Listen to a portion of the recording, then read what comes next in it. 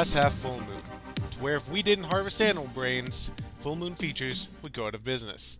I am Gabe, and with me today is my lovely co-host Casey. Casey, how are you doing today? I've got this weird feeling of deja vu. I feel like we've done this before.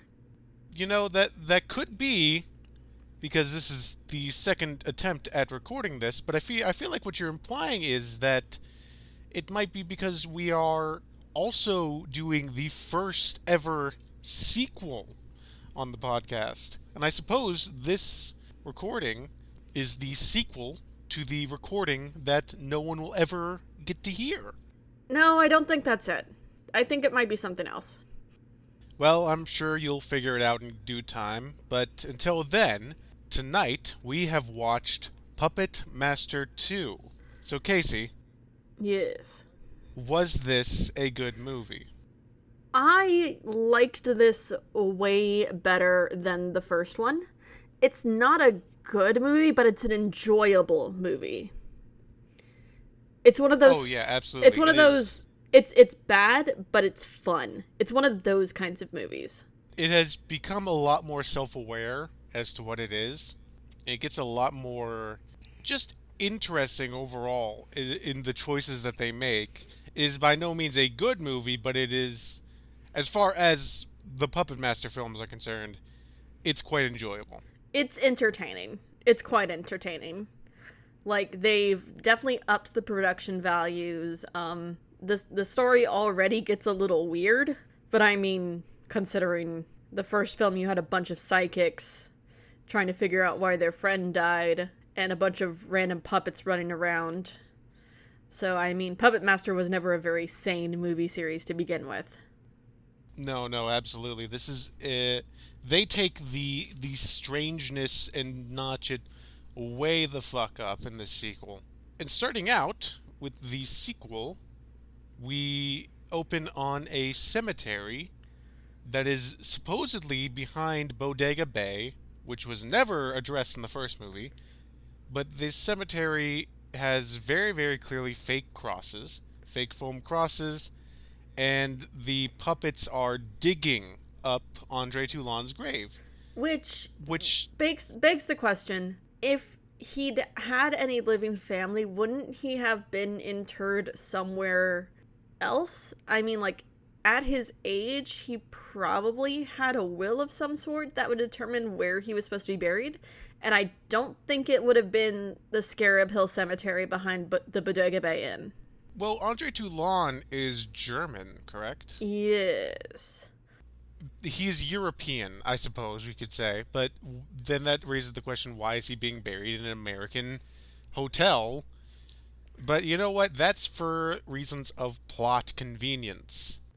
Yeah, that is like, why are you asking this? You know there's no answer. But that's it. That's basically our life in this podcast. We're asking questions that do not have answers. So the puppets are digging up Andre Toulon's grave, or I should say Pinhead is digging up the grave because he is by far the most skilled puppet at digging. And we get to look at all the puppets from the previous film. And Leech Woman got a bit of a makeover, looking a bit more spindly, a little bit more creepy. I'm personally kind of a fan of it. Yeah, but we know what happens to her. Yeah, well, we're not quite there yet. But they find Andre Toulon's corpse, and they pour this green reanimator goo all over him, which then causes his skeleton hands to start rising up from the grave.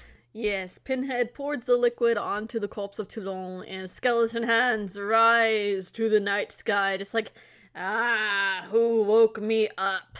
You bitch puppet. I was napping. Also, it must have taken those puppets a long-ass time to dig that grave up in that cold open. Like, they're puppets. They have no muscle strength. Pinhead might be the biggest and therefore the most adept with his big ol' human ham hands, but it still must have taken them a very long time, since he's the only one working. Well, they would have had plenty of time, because we find out in the next scene, after 2 minutes of just white credits over black screen.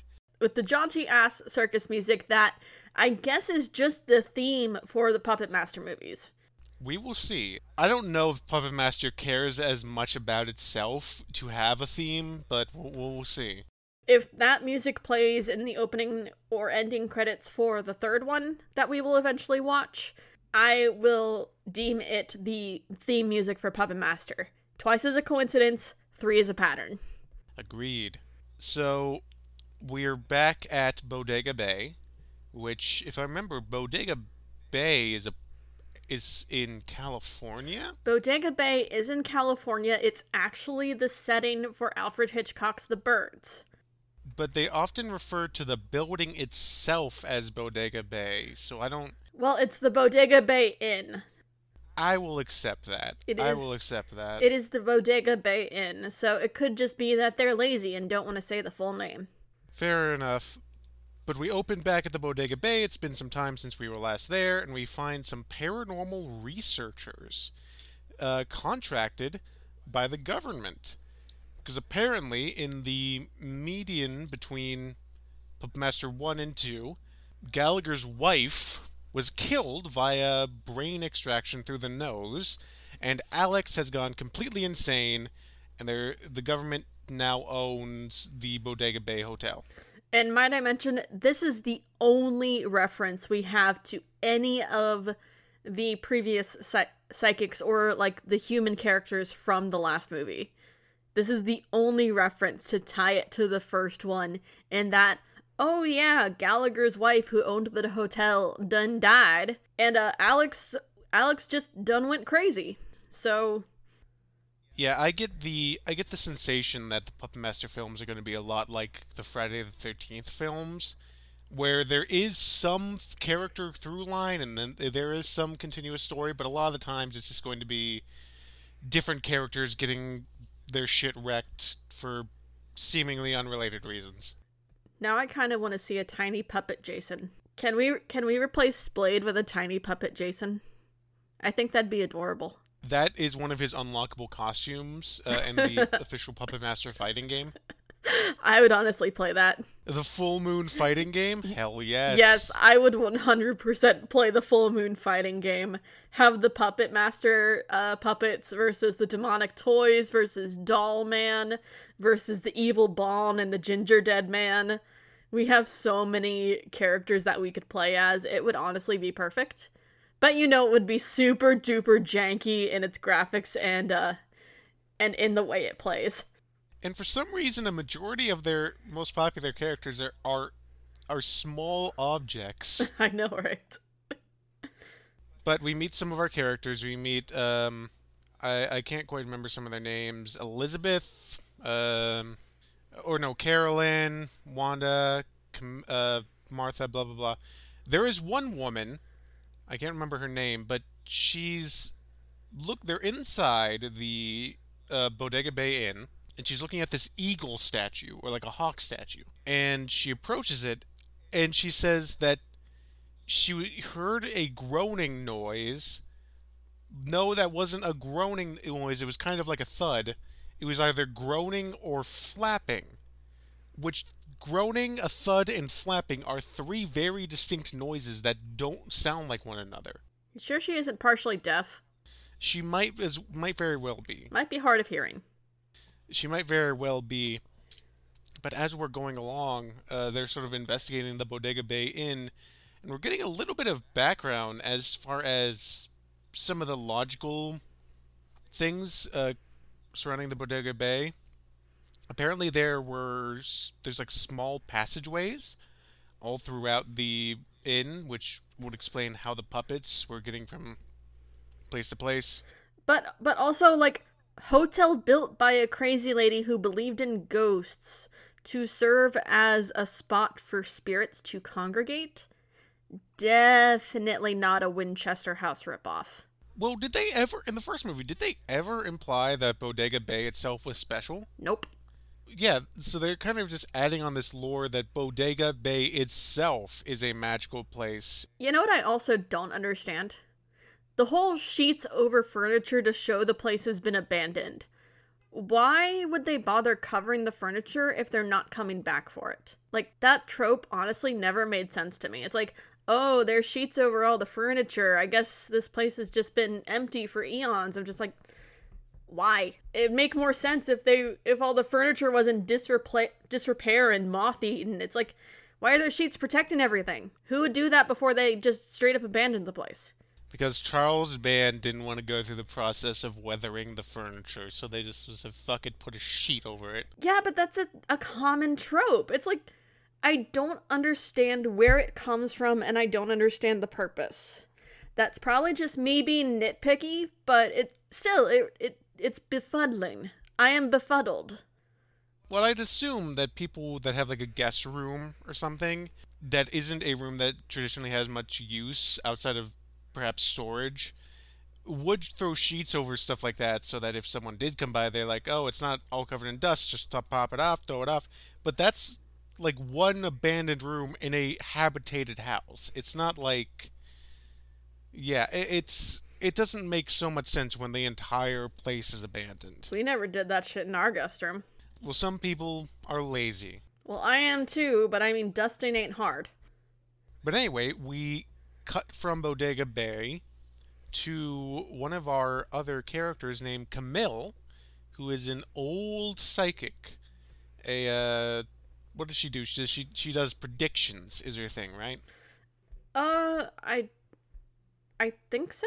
I don't quite recall. It's been a bit since I've watched the movie. I meant to do a rewatch and then crazy shit happened and then I never got to it. But I'm basically going off of my notes right now. Oh yeah. I remember she had like a column in a newspaper, and she is a psychic. Yes. And as we have established in the world of Puppet Master, people can just be born a psychic. Yeah. But she reaches a farmhouse in the middle of California where she's talking to Buck Flower and his wife about something's been coming in and like killing the cows and stealing their organs or whatever. And she immediately jumps to there being Satanists. But they point her towards the, what was it? Scorpion Hill? Scarab Hill. Scarab Hill. They point her to Scarab Hill. The woman is like very concerned about. The wife is very concerned about how there's like Bodega Bay is like a cursed place, and it's out of the chimneys is going to come like the burning ashes of bodies or whatever. That overacting farm woman is the best character. Overacting farm woman is very, very delightful. I love her. She gets even better later on. No, I will say, I think there is one better character. But we find out that the people that are investigating Bodega Bay are basically government-funded Ghostbusters who go to this place, and they were informed, like, hey, this is a spooky place. We need you to go there so that we can keep public opinion down, so that if we wanted to use this property, people aren't going to be scared away because they think there's ghosts or something.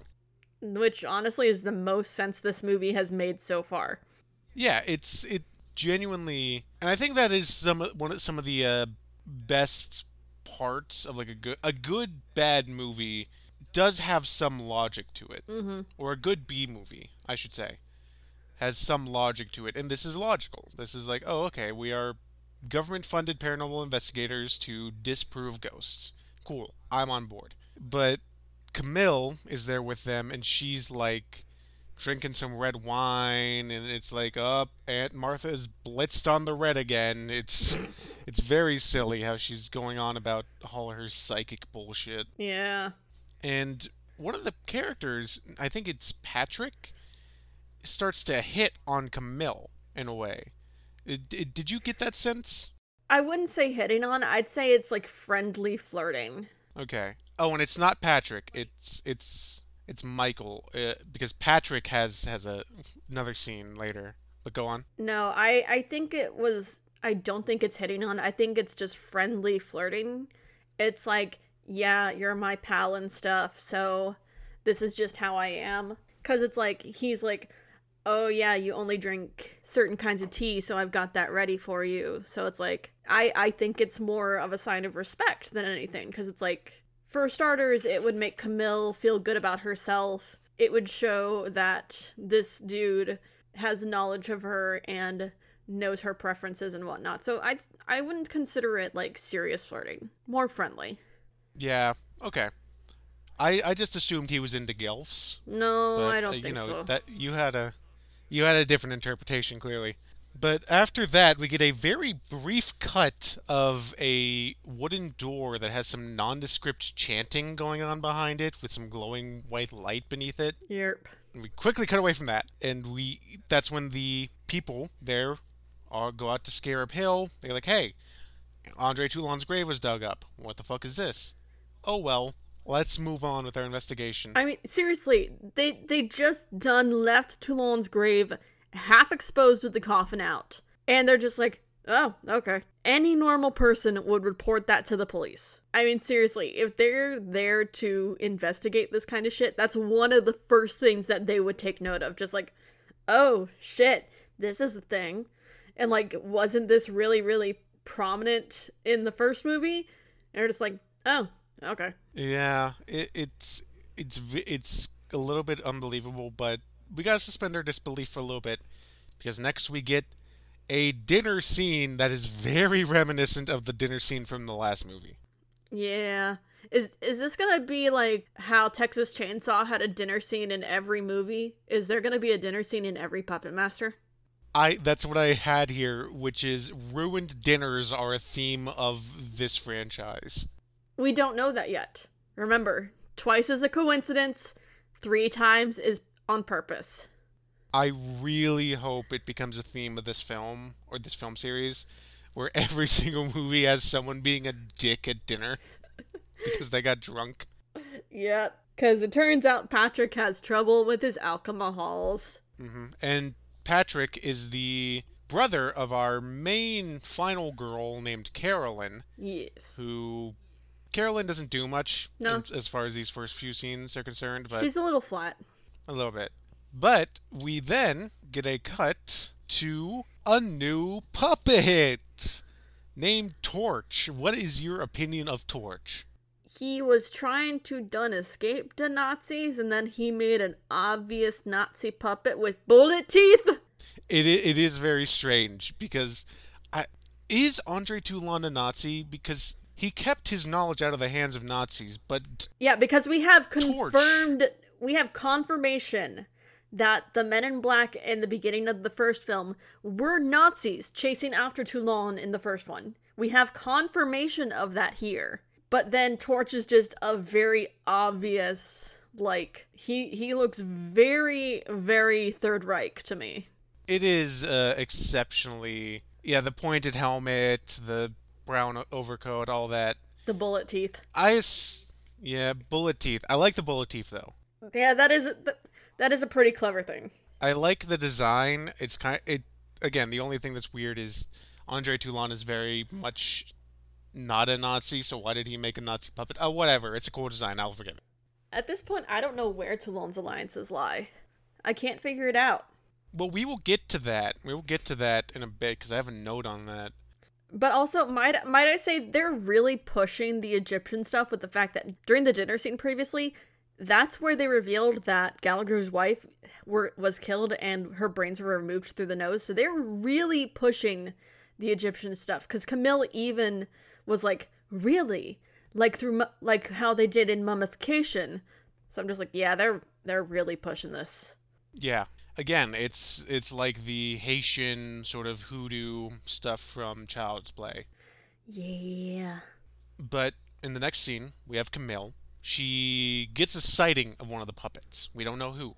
We're like, ooh, it's a puppet. Everyone goes racing up to her room to see what's going on, and it's just two, like, China dolls. And everyone's like, is this dumb old lady was just yelling at some dolls. Oh, Camille. Are you having a senior moment? Go take your pills, old woman. But also in this scene, I think Wanda refers to the Bodega Bay Inn as a house, which is very incorrect, exceptionally incorrect. I mean, is anything a house if you live there? But they don't live there. Something lives there. Something lives there, and we see exactly what it was when Camille goes back to her room and is very, very easily taken out by the puppets. She seriously done let old human hands drag her away. Like, he's so little. Like, so they grab her legs and they make her fall back, and the way she's being dragged, it would imply that when she fell on the ground and hit her head, she was knocked unconscious. But that's not what we get. She's very clearly awake and clearly looking around, but she just lets Pinhead drag her, even though in the last movie we saw how easily you can just throw Pinhead and overpower him. He's so little. He's such a very, very tiny creature. With big old So, human hands. big old human hands. And considering the ending of this movie, I kind of want to believe she purposely got taken away by the puppets. Possibly. Thus far, this series of films has not paid off their ending stings. Nope. So we'll have to wait, but we'll have to wait and see until part 3. But we go to what's their names? Wanda and Lance, who are watching a setup of cameras to be like, hey, if we see a ghost, we have it recorded, and it's a bunch of like little black and white TVs stacked on top of one another. And they are down to fuck. Oh, look, another horny couple. They're so ready to fuck in this ghost house. It's so much so that Lance just straight up has a box of Trojans in his shirt pocket ready to go. Do you think Trojans sponsored this movie? Um, Because it's a very egregious, like, cover to the camera, full box. I mean, possibly? I'm still convinced that Chapstick sponsored Shadow Zone. Fair enough. Fair enough. But in the same scene, Wanda refers to sex as straining a muscle, and it's the worst way to describe sex, in my opinion. But then, on the cameras, they see our boy Tunneler going into a room, and Tunneler gets us our first kill of the movie, which is Carolyn's brother Patrick, where he runs up and starts drilling directly into his forehead. But when they did it in the movie, they didn't cut away soon enough from the prop puppet making contact with the actor's head. So it really just looked like Tunneler ran up and stopped and wasn't able to like dig in to his forehead. It was very poorly edited. I didn't notice that, but I kind of wish I had rewatched now so I could take notice of these things. I will say, though, not a bad kill to start us off with. Like, the process. Not a bad kill. The practical work on the makeup and stuff for the corpse afterwards, not bad at all. Absolutely. It's a very good kill. It's a very shocking kill because this is only like 20 minutes in at this point? I don't recall. 30 maybe? Well, it's pretty early on. But also, like, we get everyone running into Patrick's room to find him dead, and they find Tunneler, and finally, someone beats the shit out of one of these puppets after seeing it. And I'm glad Tunneler's dead. they straight up kill Tunneler by just beating him against the wall and against the floor and stomping on him. I'm glad Tunneler is dead. I'm gonna be honest, I did not like Tunneler's design. He was kind of dumb. I'm having vague memories of a clay. So you remember Zaboomafoo? Yes. They had like a claymation part of that show where there was like a character with a drill on their head during that, and that's what Tunneler reminds me of. So I'm glad he's dead. Now, I don't remember that part. I'll have to find it for you, but we cut to a very strange scene where seemingly these paranormal investigators just had a puppet-sized operating table ready to go, replete with like puppet scanning technology. Puppet MRI. Puppet MRI, they just had it ready to go. Puppet MRI, puppet CT scan, puppet ultrasound, puppet x-rays. Puppet anesthesia. But they dissect Tunneler and they're like, the morphogenic techno goo in it has given it life through the power of, and it's a very odd conclusion to reach very quickly, where they are immediately understand that okay, this puppet is not just a remote controlled machine, it's alive. Yeah, I actually didn't understand the conclusion that they reached. Maybe I just wasn't paying attention, which is a very good possibility. I half pay attention to these things. That's fine. I watched this movie twice. So, okay, after this, they go to take care of Patrick's body. And where the fuck do they put his body? What is that room? It's like an all white room with like a fog machine going on. It looks like some monster mash ass fucking mad scientist lab. Is it? Maybe it's the ballroom from the first movie that had like the weird ass black and white waltzing scene. Then why is there a fucking wait? That room didn't exist. They never actually had that. That never actually happened. The ball dancing only ever happened in Alex's dreams. So that I room doesn't exist. I don't remember. I have like 2 brain cells tonight. I am the puppet master lore keeper, and So you will respect me, goddammit. you are the puppet master. But they store Patrick in some fucking mad scientist lab somewhere. And then the invisible man arrives. And then the invisible man arrives. That's exactly what I had in my notes. Claude Rains is here. Everyone rejoice. Okay, it's the invisible man, but he's got like a hole in his mouth for where his vape goes. I wish it were Claude Rains. That would make me very happy, but it's not Claude Rains. It's obviously Andre Toulon wrapped up in band images, cause he a corpse. It's very clearly Andre Toulon.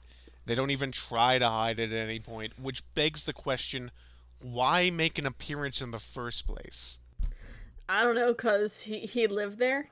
I suppose it just seems weird. I feel like a lot of the problems he encounters could be stopped by just having not made an appearance.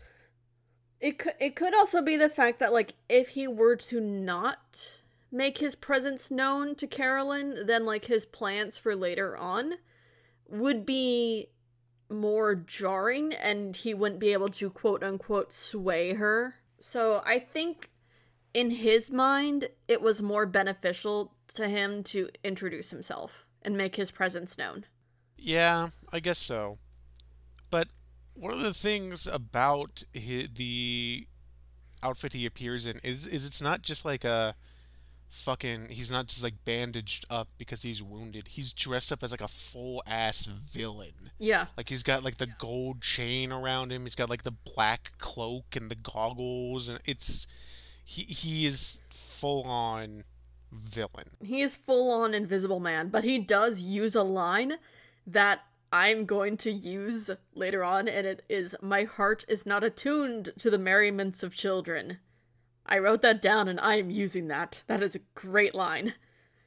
It's a very good line, and I would say Andre Toulon is my favorite character in this film Yeah. because he, specifically the actor, is really just living every actor's dream, which is to play like this big villain in the shitty movie where you just get to act and do whatever the fuck you want.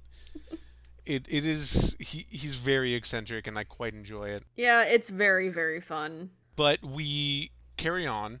The paranormal investigators decide to stay, which I don't understand why, because someone has died. Another person's right? disappeared. Like, call the cops. God damn it. Like, if you called the government, it was like, hey, my brother's died. I know it seems like we probably all killed him, but look at this puppet. This puppet did it. And they came to the conclusion that the puppet is like a sentient living being very quickly, which means it would be obvious to the government agency that they work for that it was a sentient living being. So they have an alibi that, and it's they probably should have just left. But After that, what we get is, and we go back to the farmhouse. We get the best scene of this fucking movie. It's a really good scene. It is a really good scene where, first of all, there's an electric fence around the barn, but it's not like a mesh fence. It's just like It's an electric barbed wire fence. right that the puppets could easily go under, which is raises the question why Blade even would even need to cut that fence in the first place. Mm. Probably just to Alibi? for the puppet.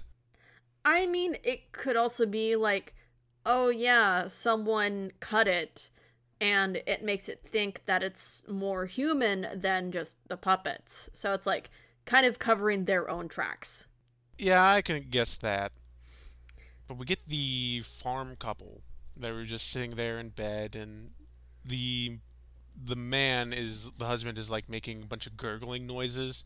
Was it implying that he was snoring or was masturbating? Because it seemed like the wife believed that he was masturbating.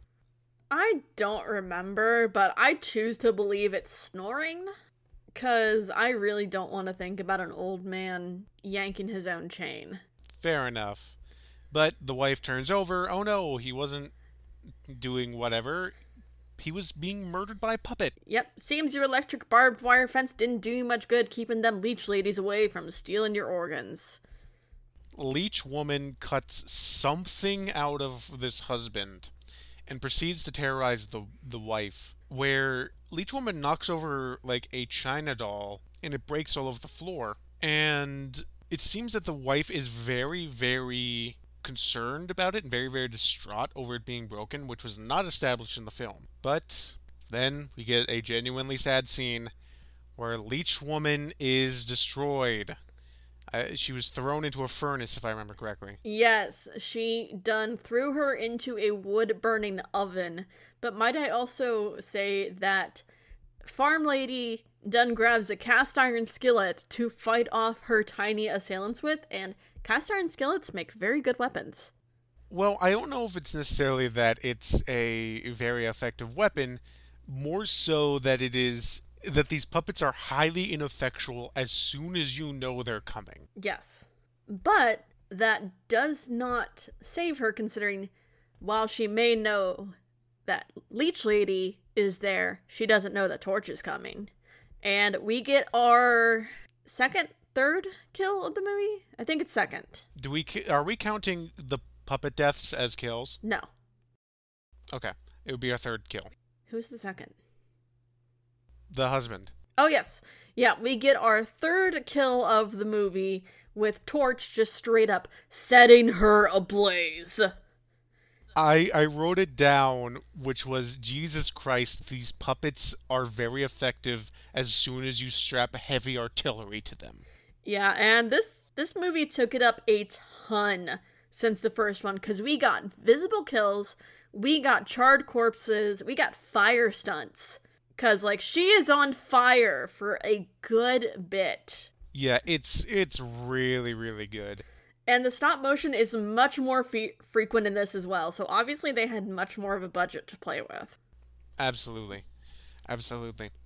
Or they just spent their budget better. Possibly. Because I would assume some of the budget from the first movie just went to, like, getting the props and getting the puppets made.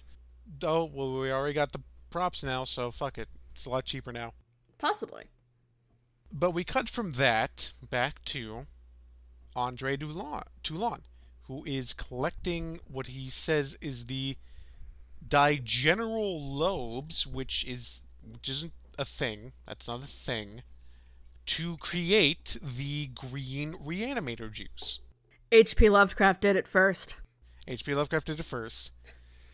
And he also pronounces the god Osiris as Osiris. Is that what it was? Yeah, he's supposed to say Osiris, but he pronounces it Osiris. I must not have been paying attention. Because I did not even notice that he mispronounced. I was like, wait, what the fuck is he saying? But we get a weird thing here where Andre Toulon is kind of being portrayed as evil, which is something we never really got from the first film. It seemed more like he was just because his main antagonists were Nazis, and pretty much anyone that fights Nazis is considered the good guy, right? Yeah, it definitely seems like they gave him a sinister motive here for no real reason because they're like, oh, we need an antagonist. Well, we got this character that's dead. Let's just bring him back and make him evil. Yeah, it was very odd. It could be said that he's just extra evil now because he's also a zombie. Possibly. But we find out that Toulon had a wife in the form of a flashback. Grayscale flashback. We see Andre Toulon back when he was actually doing his puppet show.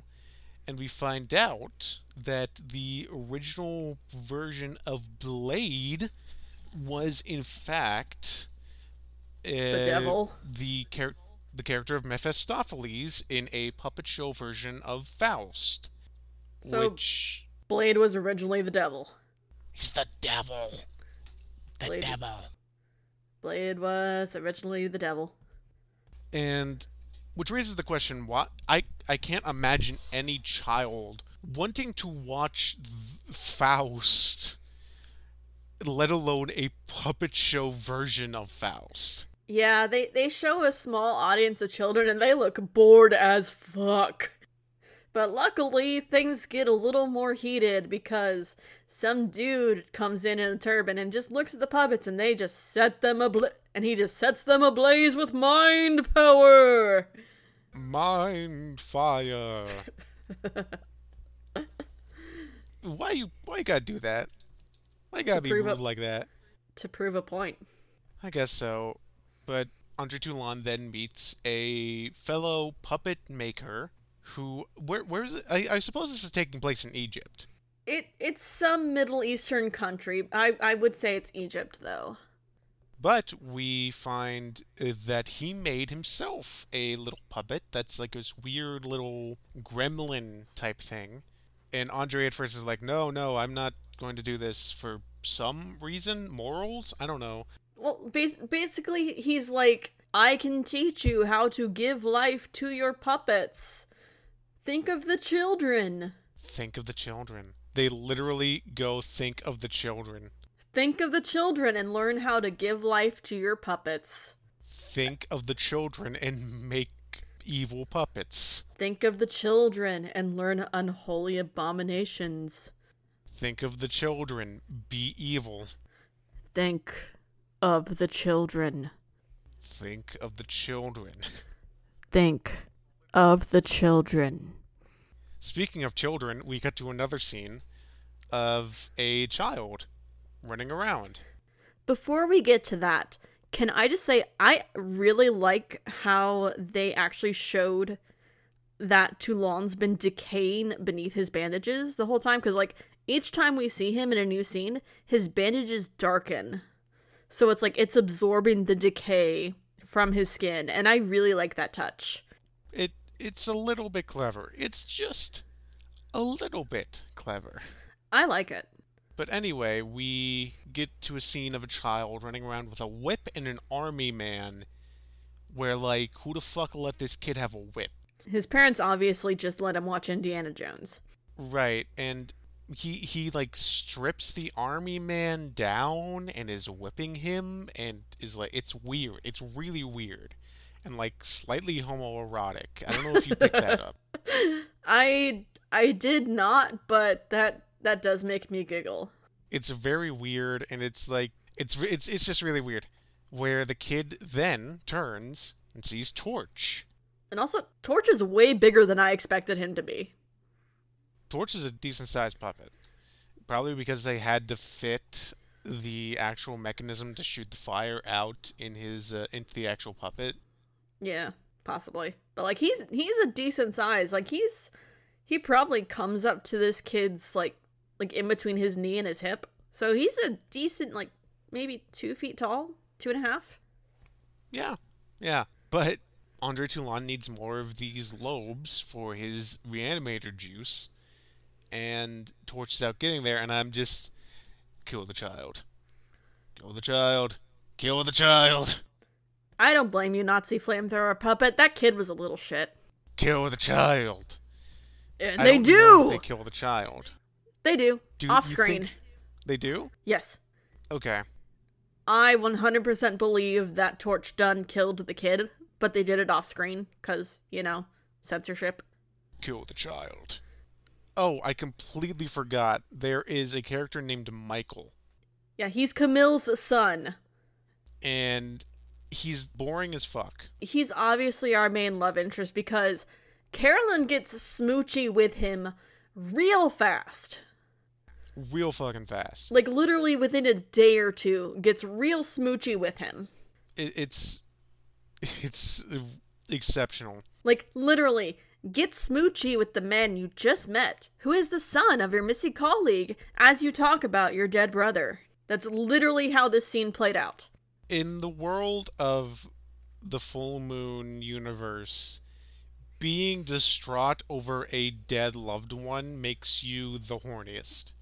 Apparently, because, like, as that's going on, Toulon's in his little lab shed, and he's like, "Oh yes, soon I will have all the ingredients, and we shall live another half-century." And I'm just like, a half-century is not as long as you're making it out to be, Toulon. Most people live a half-century pretty normally. Yeah, it's really weird. It's not like immortality. No, just another half-century of life. It's like, that's 50 years. That's... Another 50 years? Okay. That's, like, cool. That's good. But, like, aim a little higher? I know, it's like, maybe go for a century, or if you can't get that far, maybe 3/4. Like, that'd be a little bit better. And we then get to the section of the movie where it's just people doing stuff, you know what I mean, where the scenes have no real consequence. They're just there to fill time. Yeah, with Carolyn and Michael, like, oh, let's turn on the record player and dance, and Toulon's like, may I step in? And he gets real aggressive with Carolyn, and Michael's just like, yeah, how about I step in instead? And he's like, all right. He even switches the record on them, and he's like, my Elsa loved this song. Okay, creepy old man.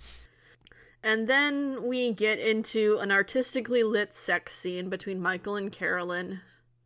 We get coitus. We get such rapid coitus between Michael and Carolyn. But, I was kind of disappointed. I was like, man, we're already so far through the movie. We get the big coitus scene, but we got no tits. I noticed that too. I was like, amazingly, I have not seen any boobs and it's been an hour, and then I wrote, and I spoke too soon. And then smash cut to tits. Yes. I noticed that too. I was like, wow, this is the longest into a full moon film that I have not seen any lady nip. And I was like, nope, wait, spoke too soon. We're on a 5-movie streak. We can only go up from here. Although this is the longest it's taken. But we get a scene between Wanda and Lance, the two other paranormal investigators. They're post-coitus as well. And Blade runs in and starts fucking murdering, dog. And this is the most murder Blade has ever gotten in one of these movies. And I'm so happy for him. He's like, yay, I finally get to do stuff. Blade deserves better than what he's got thus far.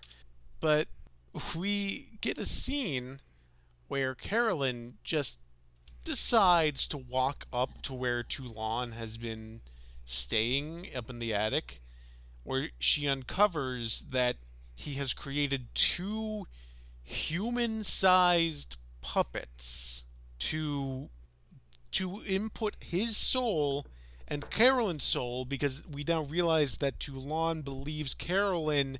Does he believe that she is the reincarnation of his wife, or that she is his wife? I think both. Okay. Because I was like, oh, look, another dumb reincarnation plot.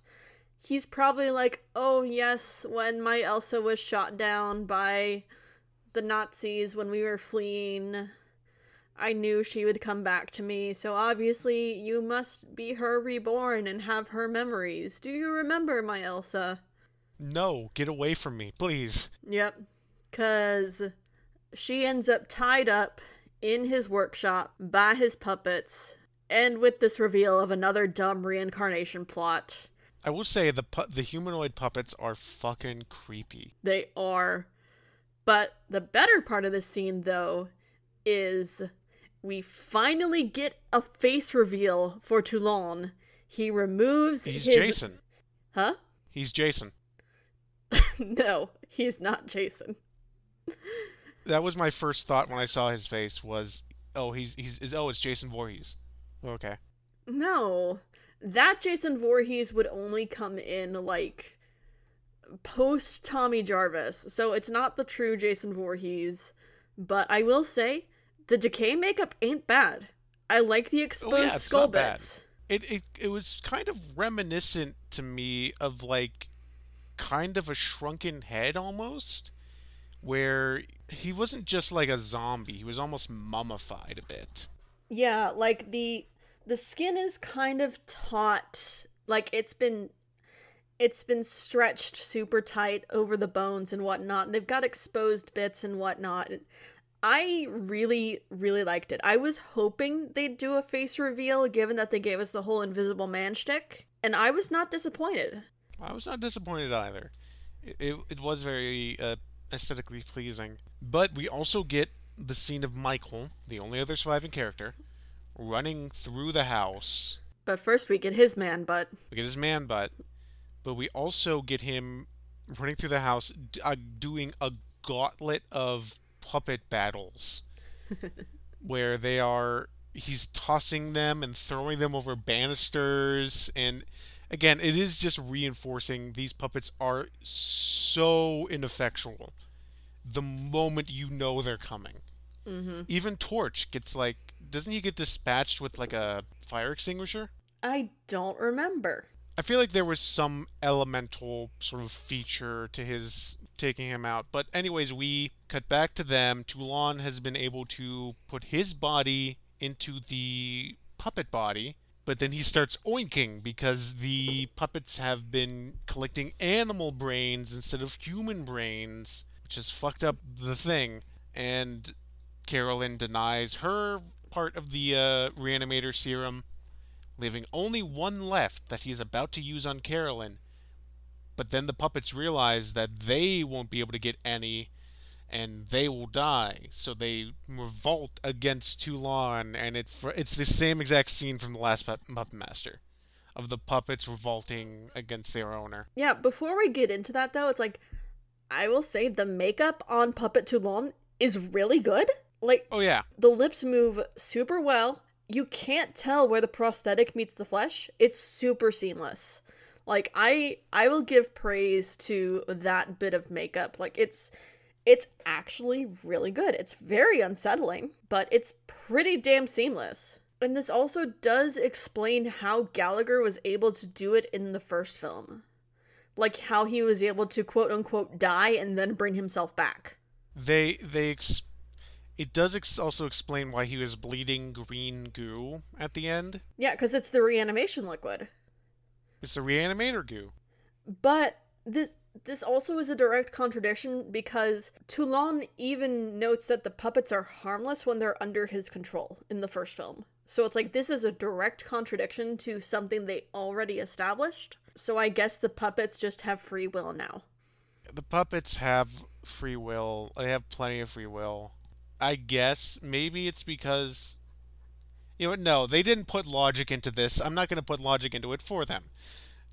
But we get the scene of the puppets killing Toulon where they rip off his arm and they like beat him up and like turn him and like break him apart. Mm-hmm. And the puppets go off to do their thing. Michael and Carolyn escape. They bury, quote unquote, Camille, where Michael's like, we never really discovered what happened to her. I don't know what's going on. And Carolyn's like, don't worry about it. We buried her. We can move on with our lives together. Then we get our ending scene where Camille has put her soul in the puppet body meant for Carolyn and is now the new puppet master and is going to a correctional school to corrupt the youth? For starters, she's not the one who put her soul into the Elsa puppet. The puppets did that for her. Because remember. Why, though? I don't know. So, for starters, they betrayed Toulon because they realized, oh, we're not gonna get any of that reanimation serum, only to use it on Camille, who they actually had tucked away, and for her to become corrupted and just be like, oh, we're going to go entertain the children, and if they say anything, who's gonna believe them? They're all little lunatics. So maybe the reanimation process has, like, mind-altering effects? I don't know, but I'm guessing she's gonna be the antagonist for the next one. Because that's what it's basically set up to be. I guess. I don't know. It's very strange. It's a weird ending. Anyway, Casey, what is your opinion of this film? I liked this one more than the first. Some odd choices. Honestly, though, pretty solid. Decently entertaining. It's not a good movie, but it's a fun movie. Yeah, and I will say it's kind of fun trying to watch them fit these weird decisions they made back in Puppet Master 1 into this new lore. It's very fun seeing them build this lore. It's kind of interesting, but no, yeah, it's better than the first one. You don't need to have seen the first one to kind of get the film. But question. Yes. What do you think the budget of this film was? 10 mil. 10 mil? Mm-hmm. 10 mil. Well, probably not that much. Like, that'd be 1.2. Estimated budget 780,000. Okay. Yeah, that sounds about right. I don't know. I overestimate this stuff a lot. I'm just like, how much do things actually cost? I don't know. I would imagine they just reused a lot of stuff from the first film. Yeah, probably. That being said, next week we move from pint-sized perils to pint-sized pro tags in 1991's Doll Man, starring our least favorite Freddy Krueger, Jackie Earle Haley. It looks like a parody movie. It looks like a movie that they'd be watching on The Simpsons, right? Where it's like, now, today, at 5 o'clock, Doll Man! You know, I'm kind of excited to see it. Just because it looks so stupid that it's going to be fun. It looks very, very silly, and looking online, it is described as a science fiction action film, and none of those words are comedy, which means this is going to be great. Yes. So tune in next episode for when we talk about Doll Man. But until then, stay away from torch-spewing Nazis. And also, think of the children. Think of the children. Think of the children.